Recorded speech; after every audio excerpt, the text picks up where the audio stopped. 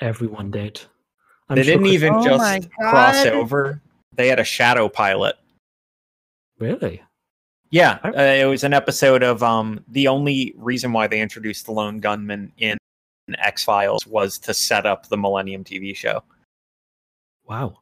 It's a pretty common tactic in television. You have a shadow pilot, which is you introduce all the characters and the premise of a new show inside of a show people are already watching.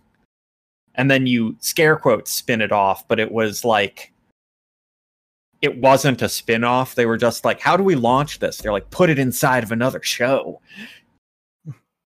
Oh. I remember on the first episode of Millennium, there was a White Zombie song, and I thought that was a cool. That I thought, it was More Human Than Human off Astro Creep 2000, probably their best song. And Definitely. I thought that was the coolest thing I'd ever seen, because there was also like serial killers. It was playing in a strip club, and like 10-year-old me was like, "Holy shit!" You're losing your fucking cool. Yeah, I lost my shit completely at that. That was the most amazing thing I'd ever seen at that point.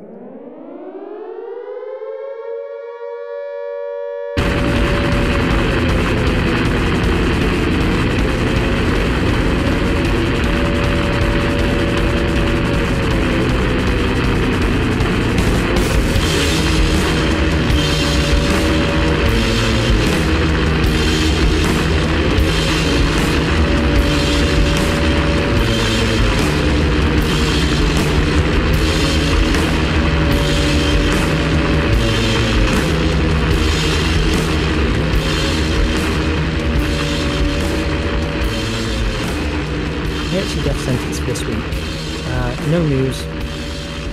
Jeffrey Epstein's still dead. Cameras broken. Brexit still bad. Yeah. Oh yeah, I heard you're going to be Brexiting soon. Yeah, we've just got another couple of months till we do a Brexit, and there's nothing we can do to stop it. The protests against it have been incredibly lackluster. Maybe 30,000 people across the entire country. All waving flags to countries that aren't Britain, so great optics there for the right-wing crowd. We're just really, really shitting our pants and just falling apart as a country here.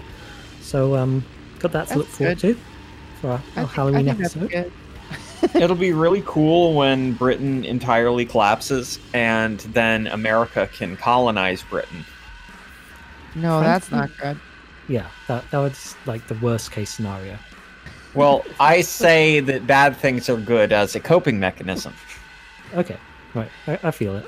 See, if I can't stop them, then if I code my brain to think they're good, then there's no problem, and there's no need to be worried. That's the "this is fine" dog tactic. Yeah, you should make some sort of internet cartoon about that. Yeah. As you may have guessed, we got a guest with us. Her name is Bryn. She is off the podcast Beep Beep Lettuce, which I've been told is a slang for marijuana. Yeah, don't tell anybody that though. We don't want to get in trouble because it's kind of illegal. And she's in a cool band called Stay Inside. That's right. Who have just been on tour, and we're going to play them a little later because they're kind of screamo, and I really like screamo music. Screamo is really tight. Yeah, screamo is incredible, and Sissy Core is even better than screamo. And this song was very much well, I'll tell you later. No, go ahead. Definitely go ahead. Oh no, I was just going to say that this song was very much written to be sort of a Blood Brothers homage. Nice. So that Sissy Core kind of shit. Yeah, Blood Brothers are very, very good. I like those guys. Me too. I think literally everyone likes Blood Brothers. You would be surprised. Yeah, I bet like some gross, weird metal guys don't like Blood Brothers at all. I bet they get really pissed off at the existence of Blood Brothers. Mm-hmm. Because they suck. So, Bryn, tell us about Beep Beep Lettuce. Oh, well, Beep Beep Lettuce is a comedy political weed meme show. We sort of just talk about the news of the day with a very sort of far left angle and try and be chill and make jokes about the horrors of the world and encourage people to, get involved with organizing and leftist politics and all that kind of stuff. Cool. Yeah. Yeah. I was reluctant to start listening to it at first because I thought, okay, this is a Chapo ripoff. There's a bunch of people in Brooklyn talking about politics and left stuff. We don't need that. But then I gave it a chance, and this is like my mea culpa. I Oh, judged you much too harshly, and it's I actually feel like a cool show. So I feel like I'm people sorry. do judge us because the name is so stupid. No, I thought the name was adequately stupid. Right, but And- we are much less interested in electoral politics than Chapo. We Yeah, cover exactly. very different kind of beat than Chapo. And we've had Chris Wade on and Matt on, where we like those guys. No shade to them, but we are a different type of show. We talk about if we talk about anything insufferable, it is like online Twitter kind of leftism and why that is less important than you think and more important than you think. Yeah. Like I say, I'm into it now. I got over my initial misjudgment, and I'm now fully on board. And I'm glad you like it. Yeah, I'm glad you're making it. And it started out in like a Facebook group. Yeah. We were all Facebook meme people, weird Facebook people. And we had a very successful few meme pages, and we decided, I mean, I knew 3 of the people in real life. One of them was just from weird Facebook, so we were already arguing about politics and stuff, and so we were like, we should make a fun show since we already have this kind of thing going on. No, Nora. My dog is upset about something. Probably Facebook. About my podcast. Also, the cat was meowing at the door. Oh yeah, I heard that. Yeah. So could be haunting. Could just be all this Facebook talk. That's true. Animals don't like it. Yeah, weird Facebook is kind of fun. Sorry. Yeah, I kind of went away from Facebook for a very long time because I got in like really early, and this isn't like some sort of flex because getting into Facebook early is like going to Target early. Right. It's not anything to beat because I went to American University for a while, and it was one of the first like 20 or so to get Facebook after it came out of Yale. Oh, weird. And yeah, it was like early Facebook when it was the Facebook was the weirdest place because everyone was on there, and people would like go to each other's profiles and like browse them, and like strangers would come up to me and tell me I'd said something really funny on Facebook the other day. It was creepy. Yeah. I remember when good. I was when I was first in college, it was you still had to be in college to have a Facebook. Yeah, same. And there was like a weird thing where people would like make groups and like have weird arguments in real life over whether like, I don't know, like milk chocolate was better than dark chocolate. And it was like a thing that leaked into your real life. It was very strange. Yeah. And, Facebook has leaked into real life as well because we had that huge massacre in Thailand, I think. Right. And multiple stolen elections, including Brexit. So Facebook has just continued to be very much part of our lives. Really just paying dividends by making life bad in new ways. I think, again, boomers are very quick to say that it has made life worse. And that's because they really undervalue how bad being alive has always been. It's just bad now in a whole new, exciting way. It's very fast. Like, yeah, bad stuff can happen very quickly. That reminds me of And one of that's my more favorite parts in exciting. the book we read. So, Frankly, if I'm going to suffer, I'd like to suffer at a very like high rate of suffering. So it's like new, very bad suffering every day, as opposed to like the same. Like if you were a serf in like the 12th century, you're just a serf for 30 years if you're lucky. And then you're gonna trip into a hole and you're going to break your leg and no one's going to be able to get you out of the hole and you're going to starve in that hole and then you're going to get covered in mud. That's the life of a serf. It's the same shitty thing for like 30 years. Meanwhile, now it's new and exciting shitty. And some people are like, I'm above the shitty because I deleted social media from my phone. And I'm like, you're a fucking coward. You aren't brave enough to live in the shit world. Have you ever Why don't you go live on a mountain, Buddha? Have you ever read Diary by Chuck Palahniuk? I have not. Which one was Diary? I went through like a big Palahniuk spree as a teen. So. Diary is the one about the artist woman who lives on a weird island. And I've not read that one. It's one of the more like oniric and strange ones. But there's a character in that who, like, near the end of the book, you find out the button he's been wearing is like he doesn't poke it through his shirt. He pokes it through his skin so he can feel like a new pain every day. That's very Chuck Palahniuk. Yeah. And that you're like, hey, this book's not that bad. And then you turn the page and you're like, no, there it is, though. Yeah. Mm-hmm. We should do a Palahniuk episode at some point because I want to reckon with his legacy. A man who gets older age-wise, but not brain-wise. Brain-wise, he is 17 and loving it. Maybe 19 some days. I think he has some very good books. His new one sounded probably even more juvenile than like Fight Club 2. And he did make a Fight Club 2. It's worth noting he literally made a Fight Club 2. But it's released a comic, it as a and insanely pretty art. He got a really good set of artists for the covers and internals, but yeah, end of the day, it's still Fight Club 2, and that's weird. Like, why? I'm okay with it if it's good. I haven't read it. It's not going to be good.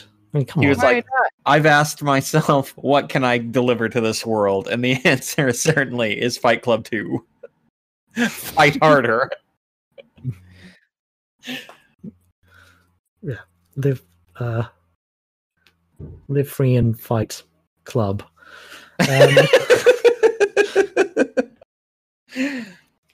Right. So we're going to kind of talk about probably someone that Chuck Palahniuk would cite as an influence because everyone in the world cites this guy as an influence. Yeah. And they should. It's Philip K. Dick. I mean, we've already talked about Philip K. Dick on the show probably a dozen times now. We're adult men who read weird fiction. We're required to say Philip K. Dick's name even just under our breath at least once a day. I'm not an adult man, by the way. He was referring to the two of us. Yes. Yeah, Langdon's been on a misgendering spree at the moment. It's look, I'm referring just to me and Carol. I should be more specific. We're gonna call Philip K. Dick she, her pronouns the entire time, just because we're on a misgendering spree. Yeah. We should do that. Yeah. But okay, so Bryn picked this one out. It's called Ubik. Probably like one of his most famous ones, along with like Scanner Darkly, which is my favorite. That's your favorite one? Yeah, easily, by a long way. Interesting. I think that's his one that like is like on par with like really good literary fiction. Because it was like super personal to him. It had a lot of cool spacey ideas, yeah, but it was about like him and his friends being a bunch of druggy wastoids. Did you like the movie? Oh yeah, Yeah, The movie was baller. the movie was incredible. Like, I loved it. yeah, so good. I haven't seen it in probably like 5-6 years. I should probably give that one another whirl. Mhm. Yeah, and also Keanu's best performance. No one like recognizes that, but it's Keanu Reeves putting in a good performance. Yeah, are you forgetting about Point Break? Oh, Plays oh, Johnny oh, Point Utah? Break jokes. Whoa. It's not a Damn. joke. I love that movie. Are we online right now? Yeah, on Reddit in 2007. Dunked. I'm a Valis boy. Or the Divine Invasion. I like that whole trilogy. Oh, you like the weird Valis trilogy?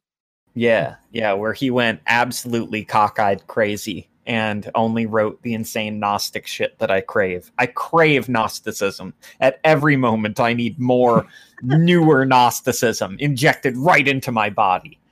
That's why I keep listening to Neofolk, even though, it's Neofolk. Yeah. It's you're a the Nazi? most Nazi of all genres.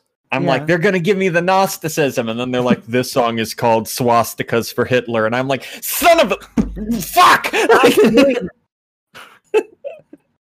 No one wants this part. Why do you keep doing it? Because they're literal Nazis. They're like, our Well, band name yeah. is Hitler. It's Hitler twice. I find that whole scene to be really interesting now that there are like open Nazis in Congress and stuff. Like they haven't really. I feel like they're just like, oh wait, we can't do this ironically, so we either need to commit or say it was all a joke for real. But they haven't really done it either. I feel like most of them. No, They're just like hoping that people who listen to Neofolk haven't heard of mainstream politics. Yeah. which is to be fair. I mean, if you've ever met a neofolk guy, they stay pretty far outside the mainstream, and for good reason. Yeah, I don't because think the they're mainstream would be enhanced by the presence of neofolk. I saw Death in June live like in 2015. Shit, cancelled. But Yeah, it was really weird. was that. Were they like on a bill, or were you like, yeah, today is the day that I go see Death in June? I would be googling what that name means.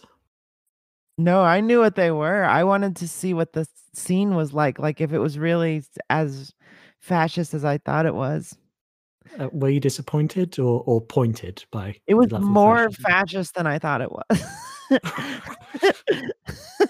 I was That's- very surprised. That's saying something. For like a Death in June concert being more fascist than a Death in June concert is likely to be. Well, yeah. I mean, I knew that they were like, because I found Non and Boyd Rice shit, and like after I got into like Coil in college, and I was like, this is kind of cool. I like Heaven Street or whatever. It's fine. Like I was never a huge fan, but I thought it was fine. I like just thought of it as the same kind of aesthetic as the rest of it. And then like as I read history, I was like, oh, these people are fascists. And then I was like, maybe they're joking. And then I was like, I can't really tell. And then I went and saw them just kind of on a lark, and I was like, oh no, they're fascists. Really hardcore.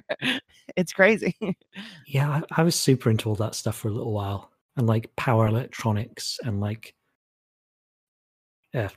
White House, like trying to pass if they are sincere or not. No, they're sincere. They're Nazi pedophiles. I'm sure they're rapists, but like I still love their music. Yeah, it's loud. It goes bang, bang, bang, bang, bang. Yeah, that's all I want. I mean, beauty you can of the modern.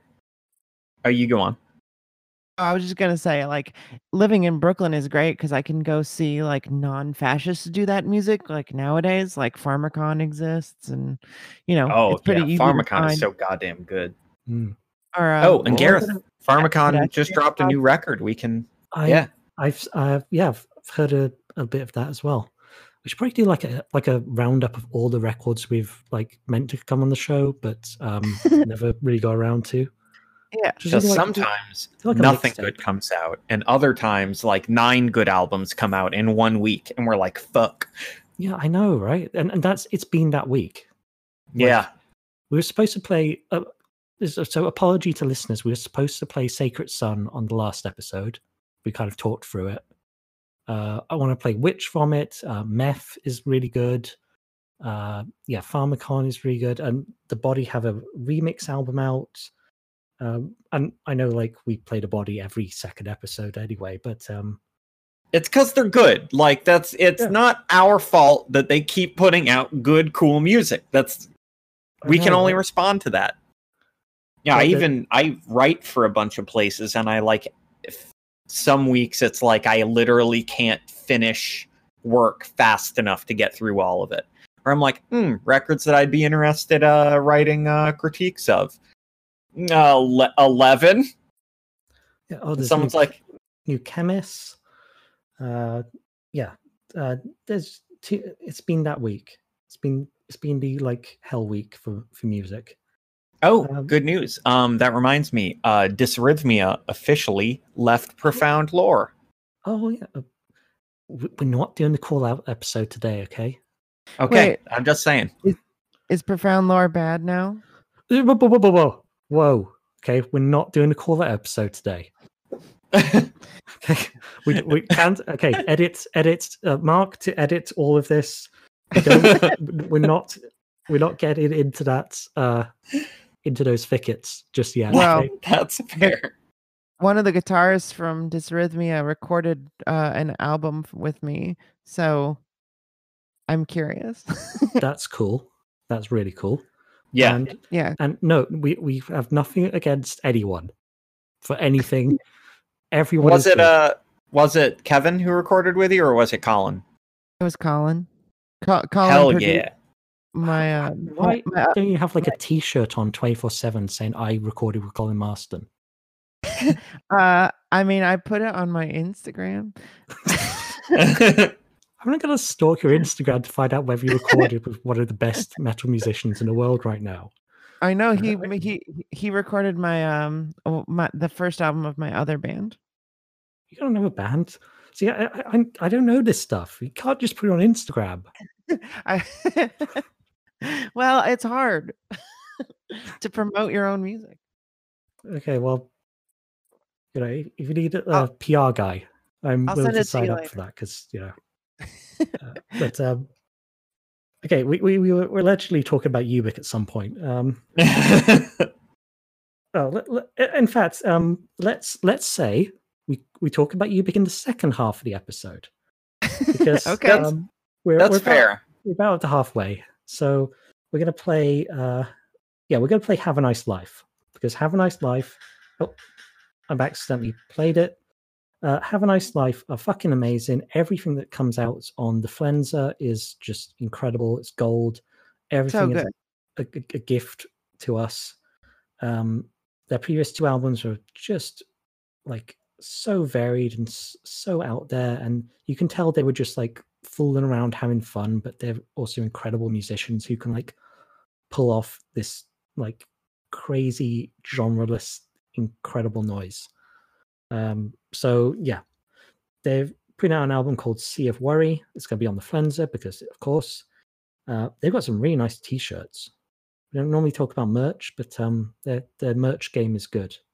I have multiple Flenser shirts. Yeah, they are very on point with their merch. Like long sleeves with words on the arms. Kind of 2018 and 19's like merch thing of choice. I think Power Trip did an orange one with like their disgusting album art, and like it said Power Trip on the arms, and it was bright orange, and I was feeling that. So this is going to be the title track and first track of Sea of Worry. Comes out in November 8th, and it's incredible. And here it is.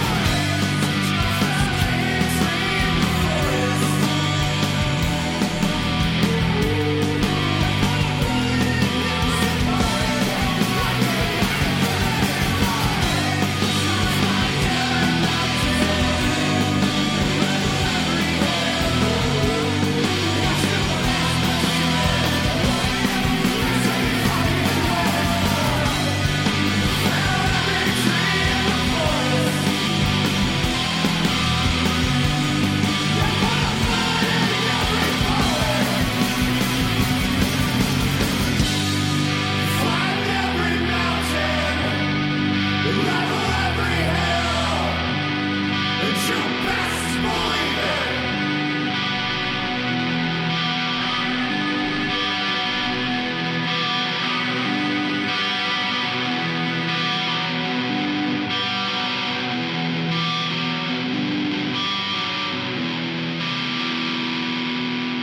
that was Have a Nice Life. And I feel all our lives are a little nicer because of the band Have a Nice Life. Yeah, it's a great song. Yeah, like they have enhanced everyone's lives by making their beautiful, beautiful music.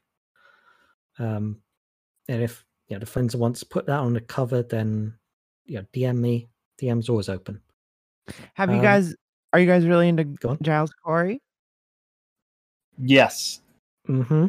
I love Giles Corey. I haven't seen Have a Nice Life, but I have seen Giles Corey. I'm a huge fan of both. Really any of the guys' work, because he has a third group. Blackwing. Yes, Blackwing. Yeah, that's also great. Any of Dan's stuff is great. Yeah, so we are allegedly here to talk about Ubik, although we keep finding interesting things to talk about. Sorry. So, no, we love to have fun here. Yeah, it's have all about fun. having fun. Celebrating freedom, America 3.0. We love fun. We like to have fun. Yeah, we're just free people. It's fun to be free. Free people, free love. Okay, well, we're not going to go there quite yet, and there's not for like any reasons. Just logistically, it would be a nightmare. Welcome to Polycast 2019. Everyone who guests on the podcast enters into our polycule. That's right. It's 100 strong now. Many great writers and podcasters and musicians, and it is vast globe spanning polycule now. Beautiful people. It's an enormous cuddle puddle. Yeah, we're just gonna, while the world ends, we're just gonna be this huge cuddle puddle, just blasting off our tits and ecstasy. The world's getting warmer. We're getting warmer because of all the ecstasy and cuddling we're doing, and it just kind of equalizes. Just doing drugs and listening to fucking like White Suns. Yeah. We gotta put on. That reminds me, I have a playlist on Spotify called Psychic Violence, which is nothing but White Suns albums. It is every White Suns album, and I keep thinking I should add other things to this, but I never do. Oh, I'll why should you? I'll give you some recommendations of things to add to that playlist after the show. Oh, I just realized that I have some Death Spell Omega on it still, so I need to take that off. Put out like some Death in June and make you like problematic playlist. Just in case you're the last person on Earth and you can like listen to problematic music by yourself. So guys, okay, we're talking about Ubik. Yeah, why do we want to talk about Ubik? Yeah, why do you want to talk about Ubik? Because you brought this up, so it's down to you. Yeah. So I think I was talking with. So I guess I don't know why I was wanting to talk about this. I was I've just really been into sci-fi for my whole life. I think you guys talked to me about, you guys asked me like what are some of the most like important books to you, and some of my favorite stuff, and Ubik was sort of in the middle between like the stuff that we would have just been unable to talk about because it was so it's so dense and insane and obviously would be very difficult, and like Dahlgren was one of like them. Dahlgren or Gravity's Rainbow or something like that.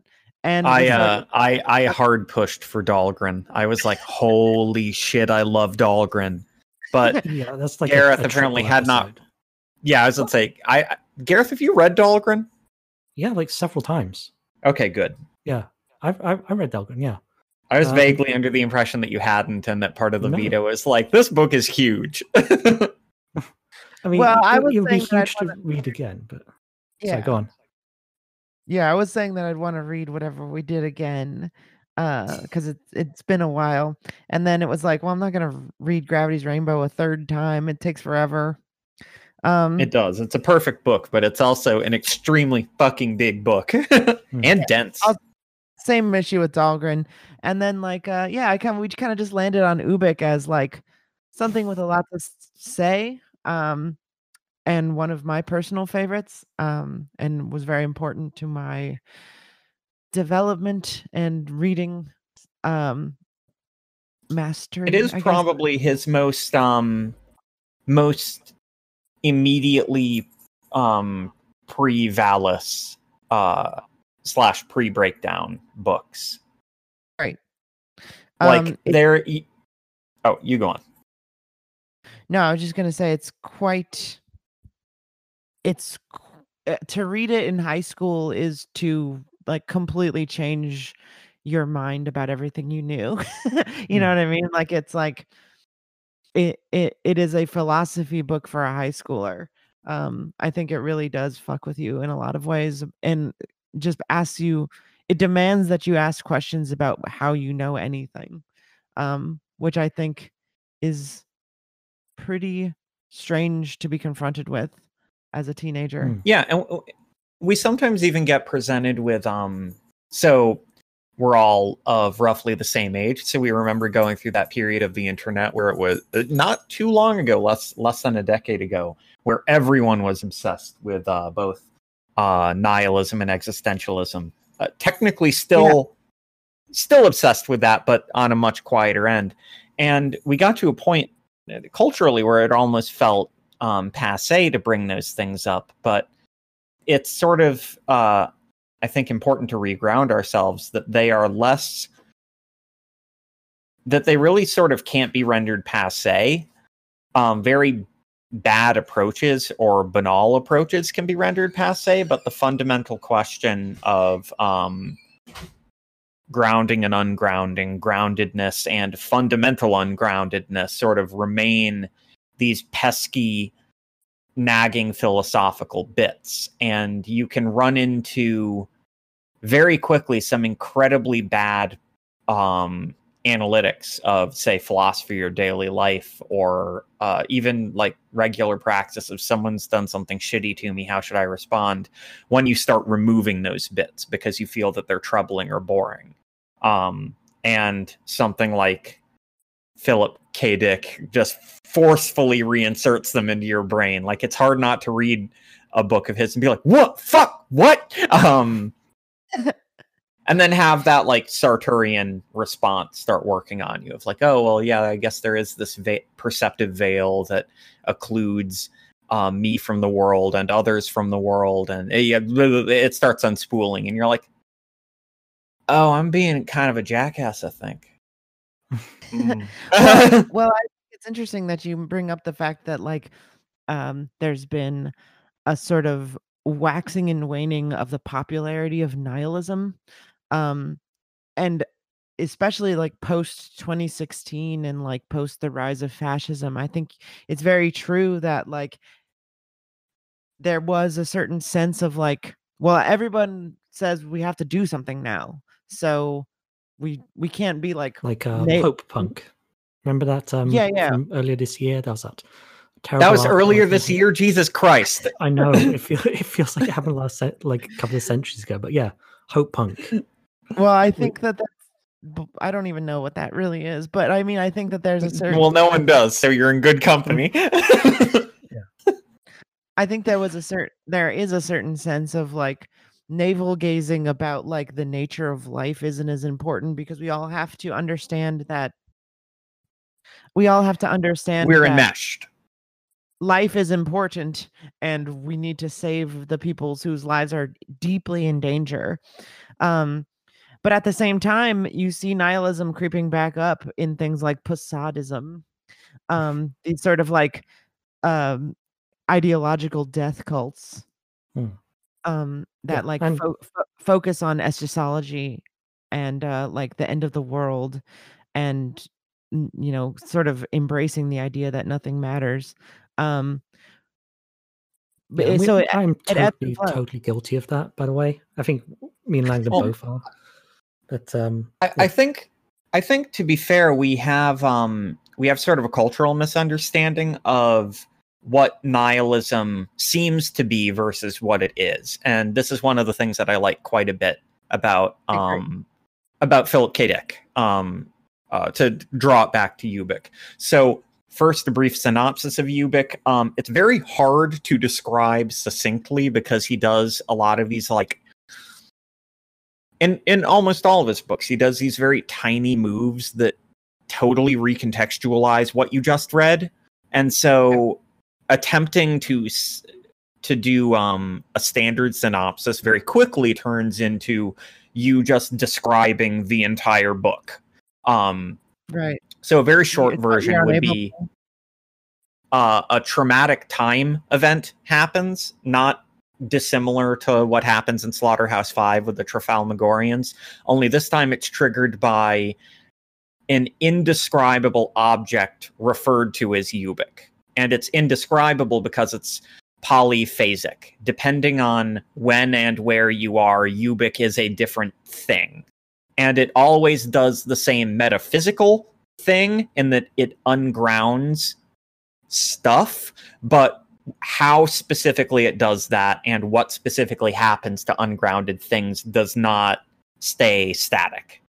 And right at the end of the book, when you're thinking that it's going to land on something very concrete and a concrete ending, and if you're not a Philip K. Dick reader, this is where you believe that you're going to get a normal ending to a normal-ass book, even normal by sci-fi standards. The fact that Philip K. Dick is equally in the surrealist and psychedelic literature world as he is the sci-fi world rears its head, where right at the moment you think, oh, it collapses time back to some event in 1939, and this is presumably somewhat like Slaughterhouse-5, which came out around the same time. Oh, it's about the trauma of World War II, and they're resolving back to no. At the last moment, you get this figure.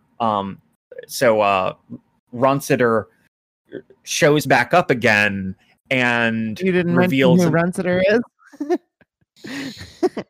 A guy. That's all that matters. Basically shows up and is like, oh, everything you thought about me and the nature of what's happening here is completely wrong, and Ubik is the fundamental ungrounding of all reality. And then it ends in this extremely strange commercial for an object that births universes and controls them. So it's just also known as God. Yeah. Because, I mean, spoilers, Ubik is God, right? Yeah. Sure. It's just God manifested as this crass 1950s consumer product. Well, it's God, but not necessarily in the lay reckoning of God. It's God more in a like a Gnostic theological understanding of what is God. God is the space outside of the real that surrounds the real, like in a Heideggerian sense. And Ubik is the incursion of God into the world. Yeah, it's that old, like, you can never see God directly. You always have to speak to him through an intermediary, like a Metatron in Jewish spirituality. And so sometimes when we talk about Philip K. Dick and his obsession with God, we think of it in sort of the lay Christian sense of like, oh, I remember Sunday school. Oh, he likes God. And then you read a book and you're like, what?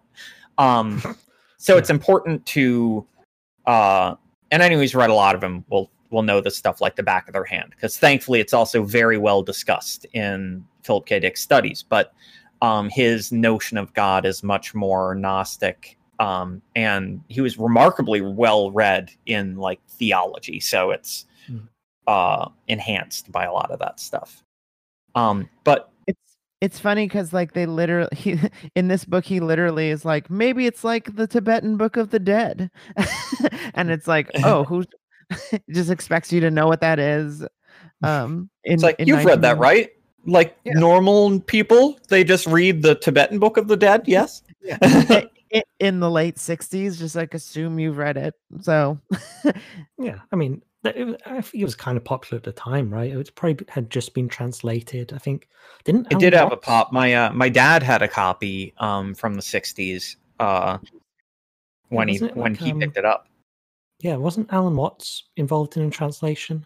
And he was Yeah. kind of and so yeah, there was kind of But- like that kind of pop zen thing at the time. So I think people, maybe at least Philip K. Dick's ideal readers, would have been at least people who aware.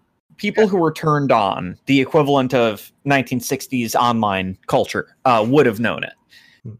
And as much as Philip K. Dick is sort of a household name in certain spheres now, he never really had major commercial success until like very late in his career. But I bring this up because Philip K. Dick's presentation of... So we sometimes presume Gnosticism means you don't care about anything or you don't hold any... But this is... One, it's not true, and two, it's never been true. Do you mean nihilism? Yeah, I meant nihilism. I said the wrong word. So we have this understanding of nihilism as like the zenith of, say, something like Zen Buddhism, in which you divest yourself of all passion. But that's not really what any conception of nihilism has been. Nihilism is less, say, like an actionable philosophy. Of what we can break the philosophical world into different chunks. There's stuff that maybe drives day-to-day action, and there's stuff that informs our understanding. Nihilism is more towards the understanding end rather than the actionable end, and it's more that this insight that there's no fundamental basis for any thought structure. That thought structures are things we impose upon the world, not something that we necessarily receive from the world. And the awakening that you're supposed to have through that is something closer to, say, Sartrean existentialism or something, which is that now in this void, by being void of a fundamental reality, we're also void of obligation, even in a moral sense. But the upshot, this also comes up when you hear someone mention that, say, like, Satanism is only for the strong and not for the weak. There's a couple chud ways that can be meant, obviously, and we've all run into those types. But a more eloquent way to phrase that is that if you're left in a void with no moral obligation, you are now infinitely responsible for what you do in that state. Because if you're no longer good because God told you to be good. You're no longer good because there is some fundamental golden science that says goodness is the correct way of action. You're being good and being compassionate because you are good and compassionate. And that terrifying edge of total responsibility sometimes freaks out even ardent leftists who cling still to that theological notion that there must be some fundamental law or like metaphysical state that obligates us towards something like leftism, when simply that doesn't exist. At some point you choose and you make that choice and you take responsibility for that choice, which is frankly fucking terrifying. But that's the kind of realm that Philip K. Dick also immerses, say, his characters in, where they don't have an option to get out of the simulation. There's no fundamental reality for them to escape to. And once they abandon this pursuit and instead go, I am enmeshed in the simulation, I must act in some way.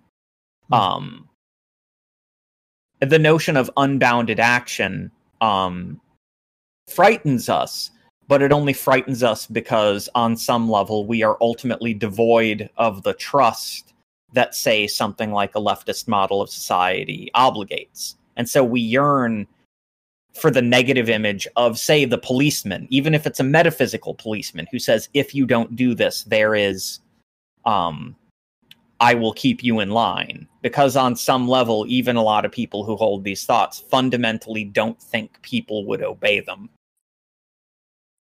Which is fucked. Would obey what?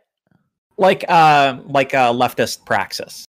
That like we need the metaphysical cop nature in order to keep people in this action of like communal compassion or communal justice or things like that. Are you talking about call out culture? Is that like a super simple way of saying it? That we need to be like in this little society, like subculture where everyone's looking at everyone else, keeping them in line. Well, I think that's an overly.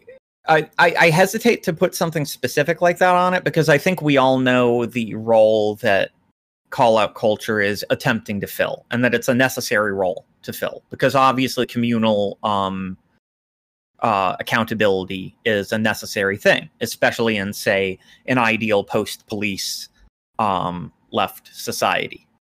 That it is precisely communal accountability that would be taking the place of that.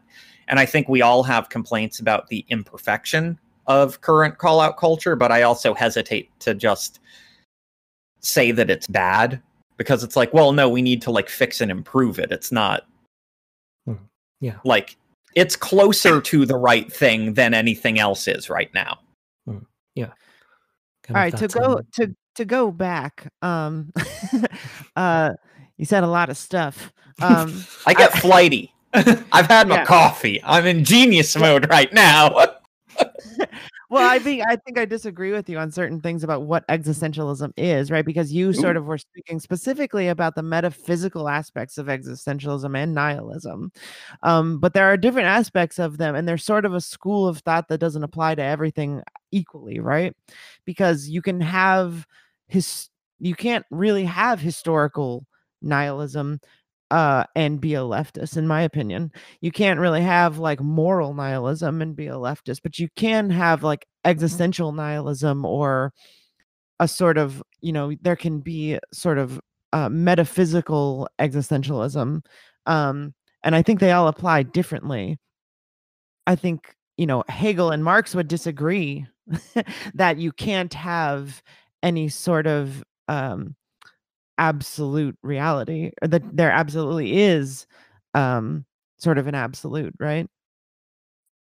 Well, I think that this is one of the bigger shortcomings of specifically Hegel, not of dialectic, but just of sometimes Hegel's presentation of dialectic.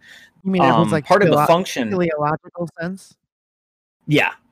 Part of the fundamental power of something like dialectic is something that, say, like Nietzsche and his critiques of Hegel brought up, which is that, and this is part of where I think you can even have a moral nihilism and be a functioning leftist, because the nihilism refers only to sort of the starting state, and it then presents it as morality is a set of choices that you are making. And the notion that, say, it is impossible to choose compassionate communal action in that void where there is no obligated moral response, I think is something that we do to occlude from ourselves the nature of that choice, or sometimes the terror of, if I was given full option, what precisely would I choose? Unfortunately, I think we see this pretty often in the intense and, to be fair, sometimes justified venom that we see in Pursuit of Justice. That it's not that venom is uncalled for, especially in certain like heinous situations. We all see that. But this notion that we aren't axiomatic with these actions. And the whole purpose of something like dialectic is to go, okay, axioms as we know them are fundamentally way too simple to cohere to the world. And it's not necessarily that maybe there aren't at all axioms to work on, but if they exist, they're probably much more complex than something that we could just like say in 2 sentences, two like easily digestible ones. So that's where I think that Hegel sometimes having this presumption that there is a fundamental worldness that is, and this is the important second part, that is accessible to the human mind, that we can access and comprehend easily. I think that's perhaps a misplaced faith, but something like the tool of dialectic of it, that's sort of the like nihilism is something that you start in and then move out of. No one even practically stays within the bounds of nihilism, because you have to respond to it at some point. Right. You're like, well, okay, if there's no, like, even a law can't stop a murder. I mean, we've seen this any number of times. Yeah. It doesn't stop malfeasance. But we respond to the fact that, like, okay, well, if we can't necessarily stop these actions or keep them from existing, then we need to find response to them. And that's sort of the fundamental, I think, insight that that Right, and I think provides. and I think what's interesting about like Ubik is that it implies that it's not necessarily that you can't know or that there is no actual reality that is happening, because it gives you enough of a lead to hang yourself with it, right? Like you can start thinking about what is going on in the book Ubik, right? Like, because you have all of these concrete examples of material reality, but what phase it is in at any given point, or who is really alive and who is not really alive, is never clear. But you almost want to believe that you can figure it out with the clues it's given you. It's not saying that multiple different things can be true at once exactly, but that you just will never know. Yeah. It's I mean, and it's the same thought that's paralleled with like Robert Anton Wilson's work, that I mean, we see this in more astute leftist thought of like, we get this really cliche, boring thing of like, you either are the individualist or the community person, and that's it. And no one with two brain cells thinks that's the case. There's a perpetual tension state between, say, the particle form of the individual and the wave form of the community. Like, you can't resolve it. It's irresolvable. It remains in perpetual tension, because that's what people in a society is. Likewise, we have that knowing/unknowing tension state. And like, we'd love to resolve it. I mean, if there was a perfect nihilism that occluded all possible thought, that would be fantastic. But also, that doesn't exist. And if there was a perfect material philosophy that perfectly did away with the immaterial and the ungrounded, that would be fantastic. But we don't really have that. I mean, that's where we have like Derrida's injections into leftist thought of like, there is this like weird suffusion of immateriality even in material. Like, ideology itself is this immaterial ghost-like form that propels us. And even say like a thrust towards like an anarcho-communistic future is one ultimately of faith. Like, we can provide material basis for it and provide these strong argumentations for how it would be like tangibly, palpably better than the horrible, like oppressive, capitalistic, patriarchal, racist, et cetera, society that we're in. But on some end, there is that leap of faith bound up in it as well. And we can try very hard. As someone who grew up like fundamentalist Christian, I don't know if we agree on the definition of faith. Well, like how are you using that word? I've ruined my brain with philosophy books, which is, I say that only half jokingly. It does make it so that you get trained to use words in ways that no normal person actually uses them, which is that's why I'm asking. Yeah. So faith in that space is just something that you can't materially or mechanically pin down 100%. Is that at some point you're like, I'm just betting that things will go this way. That it may be even a very well grounded bet, but sort of the statistically you're not shaking out to like a 100% certitude. So like a Kierkegaardian sense of faith. Yeah. Right. Well, I don't know. I mean, yeah, sitting in a chair is having faith in the chair. Like, I don't know, to a certain extent, it's a little like, I don't know if it applies. Like, it's not. it's not useful in your everyday life to go around being like, I have faith in like my phone that it's like not, my hand's not going to go through it, right? Like I think there's a different kind of faith in like the idea that if we all organize, we'll have a revolution, right? Than like that, my coffee cup exists. And well, that's also part of what I mean by these tension states, is that obviously the fact we live day-to-day lives. Like that's sort of one of the big fundamental things I think in leftist thought generally, is that we can sit and pontificate, and even should pontificate, about broader social questions and social movements and revolution building and things like that. But ultimately, like, until that day comes, we have to pay our rent so that we are not homeless, because being put into positions of hunger or homelessness, even if you don't personally care about having a roof over your head, it fundamentally causes stress that makes further organizing difficult. Like, you can, even if you strike out the emotional, there's very clear, like, it's a stressor that would make things much harder. And so then there's the problem of like, oh, that means that in my day-to-day life, I need to get a job in order to pay for rent, pay for food, all that kind of stuff. And balancing those tension states that like a right winger would be ultra flippant about and be like, oh, you have a job in a society. And you're like, shut the fuck up, man. But yeah. Likewise, we have on. Oh, you go on. I was just going to say, so going back to Ubik, you were saying that you think that Ubik ungrounds you? Yeah, because I think that my reading of it is the opposite. Like, yeah, whenever I think that Ubik is about faith. So, yeah, like in the book, doesn't like every time Joe Chip uses Ubik, I mean, it has that element of faith. It's like a product, and you use it, believing it will work. Some sort of, it will have some sort of effect, like any sort of consumer product, which is why he has all those like adverts at the start of each chapter for Ubik.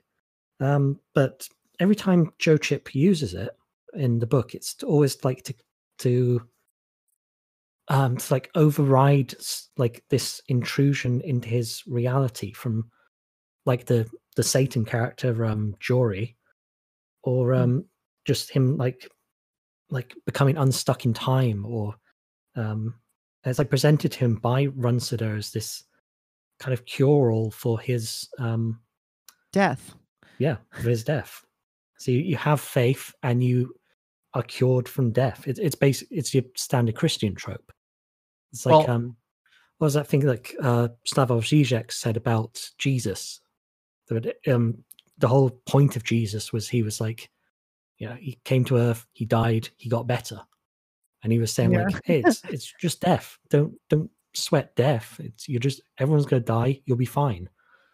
That's kind of what Ubik is. It's like you're dead, but that's fine. You've got Ubik, you've got your faith, so you're doing okay.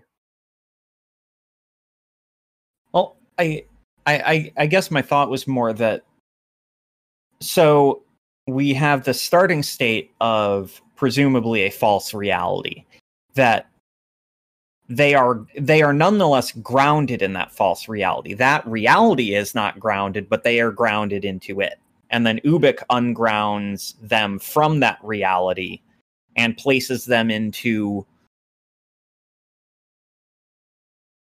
this broader sense of reality that is much, much stranger and much, much harder to grasp, in which they can operate. It seems that if they were to contemplate Ubik for too long, then they can only operate by faith. And it's half by disregarding some of the fundamental questions that the presence of even the very presence or existence of Ubik brings to mind. Can they continue to operate?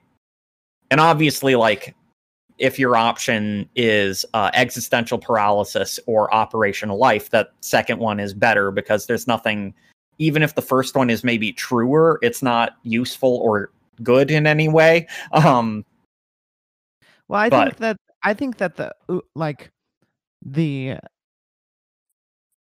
the reality that they're in is, well, Ubik sort of keeps them in the reality. I guess fake, but by sort of reminding them that they are half alive, right? Like that they're in the fake reality. Because every time he looks at the bottle of Ubik, it's like a message from the person who is supposedly alive, like outside of the world. Runcitor. There's this other Zizek quote. I'm full of Zizek today. About Full of Zizek. Yep, just filled up to the eyeballs of Zizek. Philip Zizek. Whoa. But Zizek. Well, I think it was in one of his films, but he's talking about the Matrix. And he's talking about, we have the red pill that shows you that life is illusion. You got a blue pill that lets you stay in the illusion. But there should be a third purple pill that shows you that the reality of the illusion. And I think that's kind of what Ubik is. If you get what I mean. It shows you the fake world you're in is real in its way. It reminds you of the fakeness of the world, and that you're in a world that is fake, and it's and there is a bigger world out there. It and reminds they me also have because okay, so I feel like we need a slight a more concrete synopsis where the boss Runcitor, it has an employee named Joe Chip, and he has a wife who's in Half-Life, which is a suspended animation sort of life. He's keeping his dead wife alive, and she's going to be reborn. So apparently there's this thing that exists in the world where you can take your consciousness and then put it into a baby and be literally born again. And so at the end of the book, you find out that the wife has been in the Half-Life with the rest of the characters who are now dead or half dead. And she is going to be reborn and she has to leave. So Ubik gets you through, apparently, to the point. I mean, they literally talk about the Tibetan Book of the Dead. So you have to imagine that it gets you through this sort of limbo into the next life, right? Like it gets you through that, and it is the faith that gets you to the next life, right? Yeah, like I think in Buddhism it's called a bardo state. Yeah, the bardo. Yeah, when you and kind of like the state they're in is this like almost like a trial before they've just got to keep on track in order to get into the like. I think it's like a red smoky light of being reborn into another human body. And along the way, you've got this jury guy who's like trying to literally eat them. Yeah. So a soul eater. Yeah. And his character is like kind of satanic, but he's also just like a thing that exists just to eat. He's like a bacteria.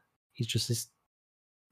But he fills the role of the Qurans and the keeper at the threshold. Yeah, I was gonna drop that reference, but I thought no, that's gonna go over people's heads. We don't want to bring up like Aleister Crowley at this point. Look, it's our podcast. They have to listen to us. Yeah, but now we're getting to Aleister Crowley. If you haven't read book 4, why are you listening to this? Yeah, oh shit! But Jordan, we've gone full circle. We started off talking about Neofolk. Now we're going to start talking about Current 93 again. Yeah. Look, Current 93 is fucking tight and not fascist. They're Neofolk that isn't fascist. That's right. You don't have to. David Tibet is a hero.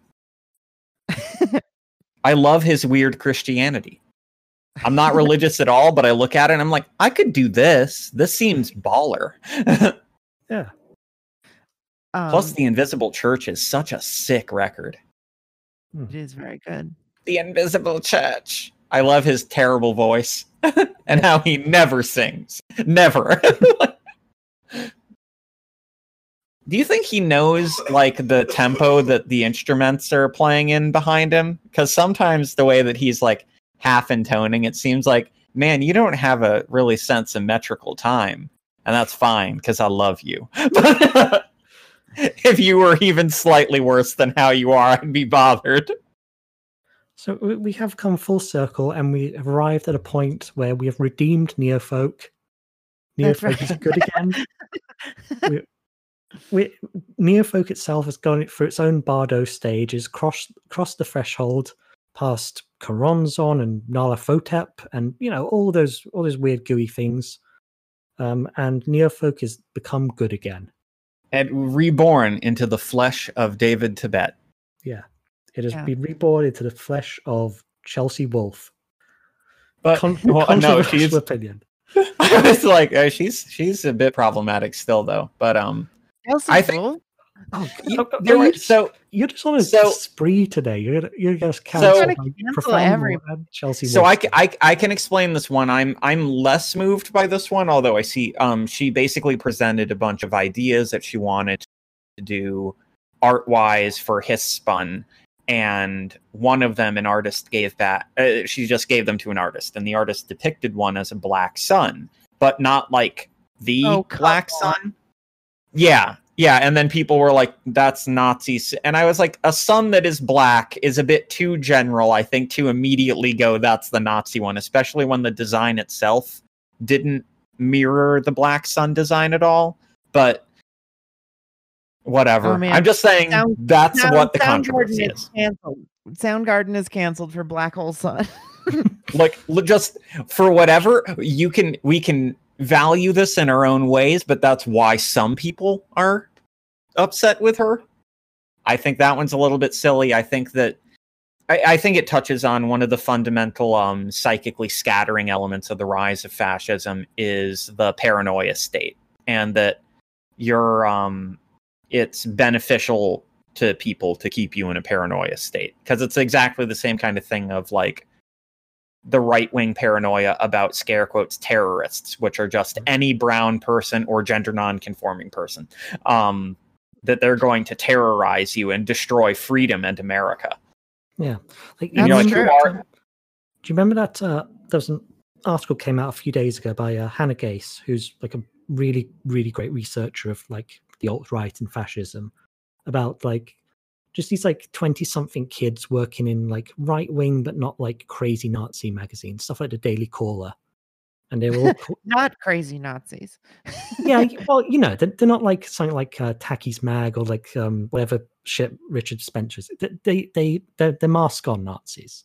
Yeah, they're mask-off Nazis. But they were all in there like in an email thread called like the Morning Hate, and they had all these code words for Hitler and black people and Jews, obviously, and that's articles just made me even more paranoid that what if that's just a tip of the iceberg? What if they've gotten into CNN and the New York Times, and there are all these little cells within the mainstream media that are slowly turning things more Nazi. Oh, that's definitely true. Oh yeah, I mean, Tucker Carlson is on television. I was about to say, like, bad news, Gareth. I mean, that's sort of the frustrating thing about something like QAnon or like Pizzagate or the Illuminati, is that it's like, one, the notion that even the whole Russiagate thing, it's like, is this stuff true? Almost certainly. If you have power, you seek to protect power, and if you have influence, you try to influence people to do the things you want them to do. This shouldn't be that notion shouldn't be scandalizing. The actions should be scandalizing and trying to limit and control that. But yeah, the notion that there are people, it sometimes gets presented as this mind-blowing thing, but it's like, right-wingers are evil. They're not necessarily stupid. They go like, media is a powerful tool. We should control that, because controlling a powerful tool is useful. And people are like, holy shit, this blew my mind. What if they also think that? And it's like, holy fuck, how is everyone so stupid? Or it's like, powerful people are using their power to hide their crimes. And I'm like, duh, we've been talking about that for thousands of years. Like, this is the least new idea under the sun. And people are like, I don't know, sounds conspiratorial. I'm like, specific versions may be conspiratorial, but the general thought of like, rich people meet behind closed doors to make broad scale economic decisions outside of the eye of regulatory bodies. We wouldn't have laws against that people are then found guilty of if it doesn't happen. And like the weird dark validation that Jeffrey Epstein's like Nightmare Island is weird validation of fears of that wealthy people do probably bad thing or have the same bad impulses at the rate of non-wealthy people, but suddenly have the power to see them through and then wipe away any potential punishment. Yeah, and again, we've come back to the start. It all comes back to Epstein. It always comes back to Epstein. Yeah, that's where we are right now. Because Epstein was a weird. Learning about him and then having him die feels like another kind of cultural point similar to 9/11, the economic meltdown in 2008, like something like that. Because we had them. We had the one guy at the center of it all, and we just needed to get him to crack under pressure and name names, and all these awful people who are making our lives so much worse would have to go away. That would have to happen. It wasn't like the Panama Papers where it's like this boring, where it's like demonstrably awful, but it's also boring, and people don't really care about financial crimes. But if it was like Trump and Clinton and Prince Andrew and all these people had been molesting children, the worst thing you could possibly do, and we finally got them for it. But no, cameras went off, guards went to sleep, maybe. Allegedly. I mean, Jeffrey Epstein wasn't gonna. I mean, that was never gonna happen. I know, but like, if there's some like beautiful moment when you thought maybe it would, you know, the fucking FBI is not going to like arrest Trump for the crimes. Like, that's not gonna. No, it's just like that hope with Russiagate or something that maybe this is the thing that's gonna stop all the baddies forever. Well, and I fell into that whole. I kind of did with Russiagate for a little while, for a few months.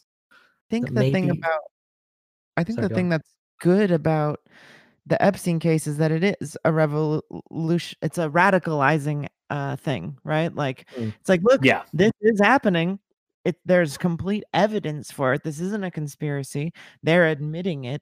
They like the fucking liberal bourgeois organization is admitting it by arresting him and saying that he's been accused of and has been convicted of all of these things. We have the flight logs, but guess what? No one is going to do anything about it except for you. And unless we all get together and say, we are not going to stand for a world where these fucking 1,000 dipshits get to like dam up all of the resources and just rape children with impunity. It's for at least and for this, that reason, that's a thing you can put your finger on and be like, this is why a revolution is necessary. This also touches back to a point that I was making specifically about so one of Nietzsche's life's works. I don't know how to phrase that. Whatever. You know what I'm saying. Was partly responding to claims of critics that he was a nihilist because he presented perhaps the most strident moral nihilism thus far in the Western philosophical canon. One of his biggest life projects was emphasizing that he was personally ardently against nihilism, and that's where a great deal of his anti-Christian and more specifically sometimes anti-Buddhist sentiments. He wrote a lot of negative stuff about Buddhism that got sort of wiped away because when you're making a caricature of someone, weird granular details don't play nice. But one of the most pivotal aspects that he wrote about specifically of his conception of what an Übermensch is someone who's able to morally act, who witnesses a world. And like, it's this intense irony that one of the last things that he wrote is that like philosophy's bad for you. Go play sports and listen to music and live life. That's good for you. Like, you'll learn how to be a good real person in the real world and will understand things more than the person who nominally actually understands them better. Because understanding can paralyze you, and the world doesn't need paralyzed people. Okay, so this is interesting. Have you ever seen the movie The Turin Horse? Yes. No. I love that movie. So the movie Bellatar's masterpiece. So it is his masterpiece. Even better than Satan Tango, I think, which is also good. But for Gareth, who hasn't seen it, and probably the listeners, it's a movie about. So if you don't know, Nietzsche supposedly saw a horse being beaten by a man in the street and went and hugged it and stopped the horse from being beaten by the driver, and cried a lot, and then like basically went insane and never spoke again. I don't know if that's entirely true. You probably know, it's very not true. I heard that was fake news. Okay, but then the movie is that horse from that legend goes back to its family, and they sort of are these peasants who live in a hut, and they are living in this world where they're just like trying to make money and eat potatoes, and slowly the world is going away around them. Like they realize at a certain part that out 100 miles away from their house there's just darkness, and they're sort of dealing with this world that's slowly collapsing in on them, and it's an incredible movie. But That's it kind of sick. I'm gonna watch that like tonight. That sounds exactly what I want. It came out when I was in the midst of my like bleakest depression state, and I watched it and like had like this darkling epiphany. It was like this like light and anchor for me, because it the same way that Nietzsche was years earlier for me, basically the response to that paralysis state. It was your Ubik. Yeah. Well, but that's where I try to occlude that bit when I talk about like my personal testimony of the motivating power of nihilism, because that puts a bit too much emotional weight on it if someone has to then tell me that my personal lived experience is wrong, and I'm like, that's not fair. But yeah, I mean, I think that film, just like Ubik, testifies that nihilism is a methodology of understanding, but understanding is not even step one. That's step zero of living and being. Because once you're born, you don't get to opt out of being, except through death. That's the only way to opt out. So if you're not inclined to do that for any reason, you now must act. Even non-action is a type of action. And so it's then when you are forcefully enmeshed in beingness, what now? And that's where Ubik presents a very strange lesson and strange thought of maybe reality is much bigger and stranger than we can necessarily grasp very easily.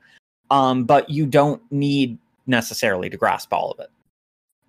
Right. That's not strictly speaking necessary. Yeah.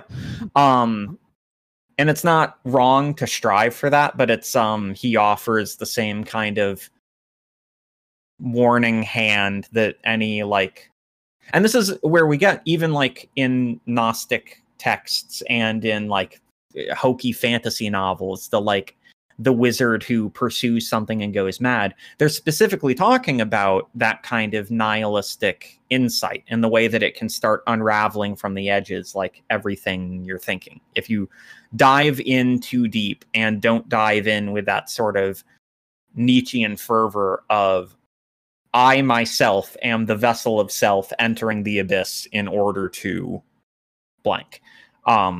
Weirdly enough, Ghost is actually, the band is very articulate on this point. They're like conspicuously well spoken on just that. Like the song Spirit off of Meliora, the opening track, is like a very like direct statement of that. And their functional image of Satan is the figure who can exist in burning light within the void.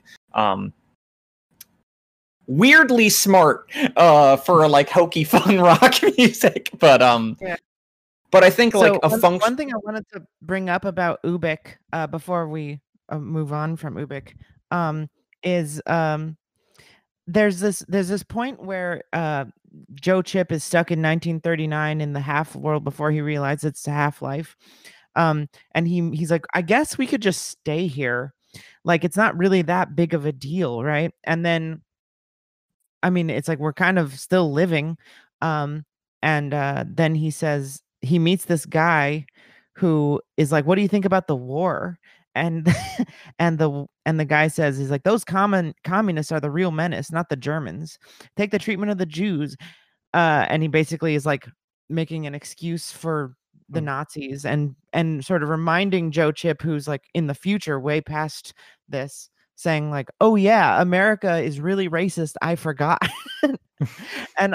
and inspired and supported the Nazis, which was so weird to read in 2019, and so interesting to read because they, it made me wonder what exactly Philip K. Dick's politics were, which I've never really thought about. They seem to be good. I mean, there's a point where, I mean, there's a prominent black character who's like pretty good, and like Joe Chip mentions never having heard the N-word before in his entire life. Yeah, he lives he's in never heard 1992. So I think Philip K. Dick at least imagined that civil rights, which have been happening all around him while this has been written, at least he imagined that wouldn't be a problem in the same way like Star Trek does. So at least in those sense, he was pretty right on. In other senses, where he like informed the FBI that Marxist intellectuals were talking to him, probably not the best practice there. So his second wife was a prominent socialist and was a very active left winger. Interesting. Yeah, Cleo Apostolides. Cool name too.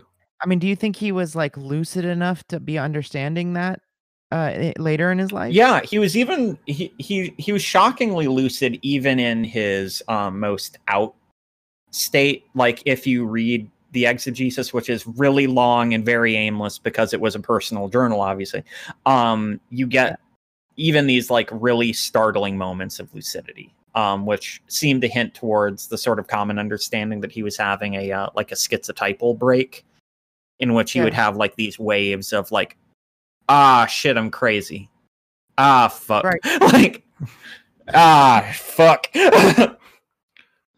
But yeah, even that was much later in his life than the like his relationship with the second wife, which was in the like 50s into the very early 60s, I think. Mm-hmm. I can double check that real quick. No, I can't find the it would take too long. Whatever. But it is pretty interesting that this book sort of like even within like a fictitious world that is, spoiler alert, made by Jory, who is the little child who's like sort of the representation of like a demon or death, like it still holds like that factual nature of America being incredibly racist and fascist back then. And I guess ideally not in the future he's dreaming of in the 60s. Yeah, I mean, like the politics of this book, we could probably talk about for another episode, because I think there's a whole like Mark Fisherian critique of capitalism going on here, with all these like doors that require 5 cents to open, and your toaster doesn't work unless you give it money, and everything is just that slightly bit more anxiety making, and every object is rent seeking 100% of the time. Like Mark Fisher talks about that, like capitalism being this like anxiety and depression machine for like, and everything is just that little bit worse than it needs to be, being like a feature of the system, not a bug. So yeah, people at home, think about that and read Ubik, please. It's very good. We gotta wrap it. We gotta wrap this up. So we're going to end the episode by playing one of Bryn's musical numbers. Oh, So, cool. yeah, do you want to tell people about your band and what this and this particular track, Puritans? Yes. So it's funny because I should have told you guys that I'm in a sort of industrial swans pig fuck type of band that is Oh, not fuck as yes. that is not as That's cool popular too. as this other band, but I okay, so this band is sort of my sort of more personal project that I don't generally advertise as much. My sort of the band that I play with a lot out that we go on tours with and stuff is called Stay Inside, and that's on Bandcamp. That's some more screamo kind of stuff. And it's good. It's real fun, and we're releasing our full length album later this year, hopefully, in the winter.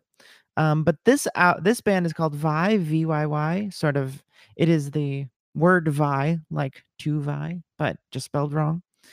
Mhm. And this song, I think we'll probably hear the last song on the album, which is my personal favorite one, called Death of Imagery. Yep. It's pretty long, but that's because we're very influenced by like swans and shit. Mhm. So yeah, it's I did all of the drum tracking and bass, and we recorded it with Colin Marson from Krallis and Dysrhythmia and stuff. Nice. So it's a lot of fun. Awesome. Hope you like it. And sorry, go on. Oh no. Yeah, I also have a podcast called BP Bledis. I do a show for Means TV called Left Trigger. So if you want to watch me play video games, you can do that too. Okay, I wasn't informed you're a gamer. We're gonna have to delete this episode. I'm sorry for wasting your time. I can't endorse your lifestyle. That's I'm so sorry. I understand. I know it's a disease. yeah, but yeah, seriously though, Means TV have been producing a ton of cool stuff. They're kind of like the Left TV network now, Trying to be on YouTube. So it's cool that you're doing stuff with them because they're really, really awesome. Yeah, I like them. Yeah, I like them, those dudes and girls a lot. So yeah, you're doing like 2 bands, a podcast, and streaming, and that's really, really awesome. Right. And I have a So- regular life, but yeah, Yeah. that's all my hobbies. Who needs a regular life? Like we got like 4 or 5 years left. Right? May as well try and get us all crammed in. You know, have Right. 5 different projects. Maybe one will get out before it gets too hot. I hope to, as the Earth begins to heat, go full Canticle of Leibowitz, except I will only be crazy. So I'll be a monk who lives in the desert and keeps books, but they'll all only be insane or just gibberish. That's going to be me. That's an important bit character in these dystopias, and I think too many people want to be the hero or the person who gets killed by raiders, but I want to be the crazy monk who they're like, oh, he's addled. That's me. That's cool. my role. I like that. You're guy. already doing that. I was born for this. Yeah. I'm going to die in the first wave. I've decided. I'm going to be like Sarah Connor in Terminator 2, just like in a park, just like turn into dust. gripping a fence and just Yeah. evaporated by a bomb. There's a park right by my house. It's got good gripping fence. Good, really solid fence I can grip onto. As all your flesh is blasted away. Yeah, exactly. As soon as I hear like a ooh, it could be a bomb, I just run You're out. just gonna sprint to the fence. Grab that fence hard, and just that's gonna be how I go. Aesthetically, it's a very pleasing way to go. But yeah, so come back next week for We Don't Know Yet. Gotta work it out. And we love mystery. Yeah, it could be a mystery book. We don't know. But go to patreon.com/Death Sentence for more. And but come back next week. I'll rate us on iTunes and all that business. But yeah, I got to do that. Well, you can. Yeah, we not encourage it. But yeah, but in the meantime, check out a band that I'm only just being informed exist, Vi, out of Brooklyn, New York, and the song Death of Imagery.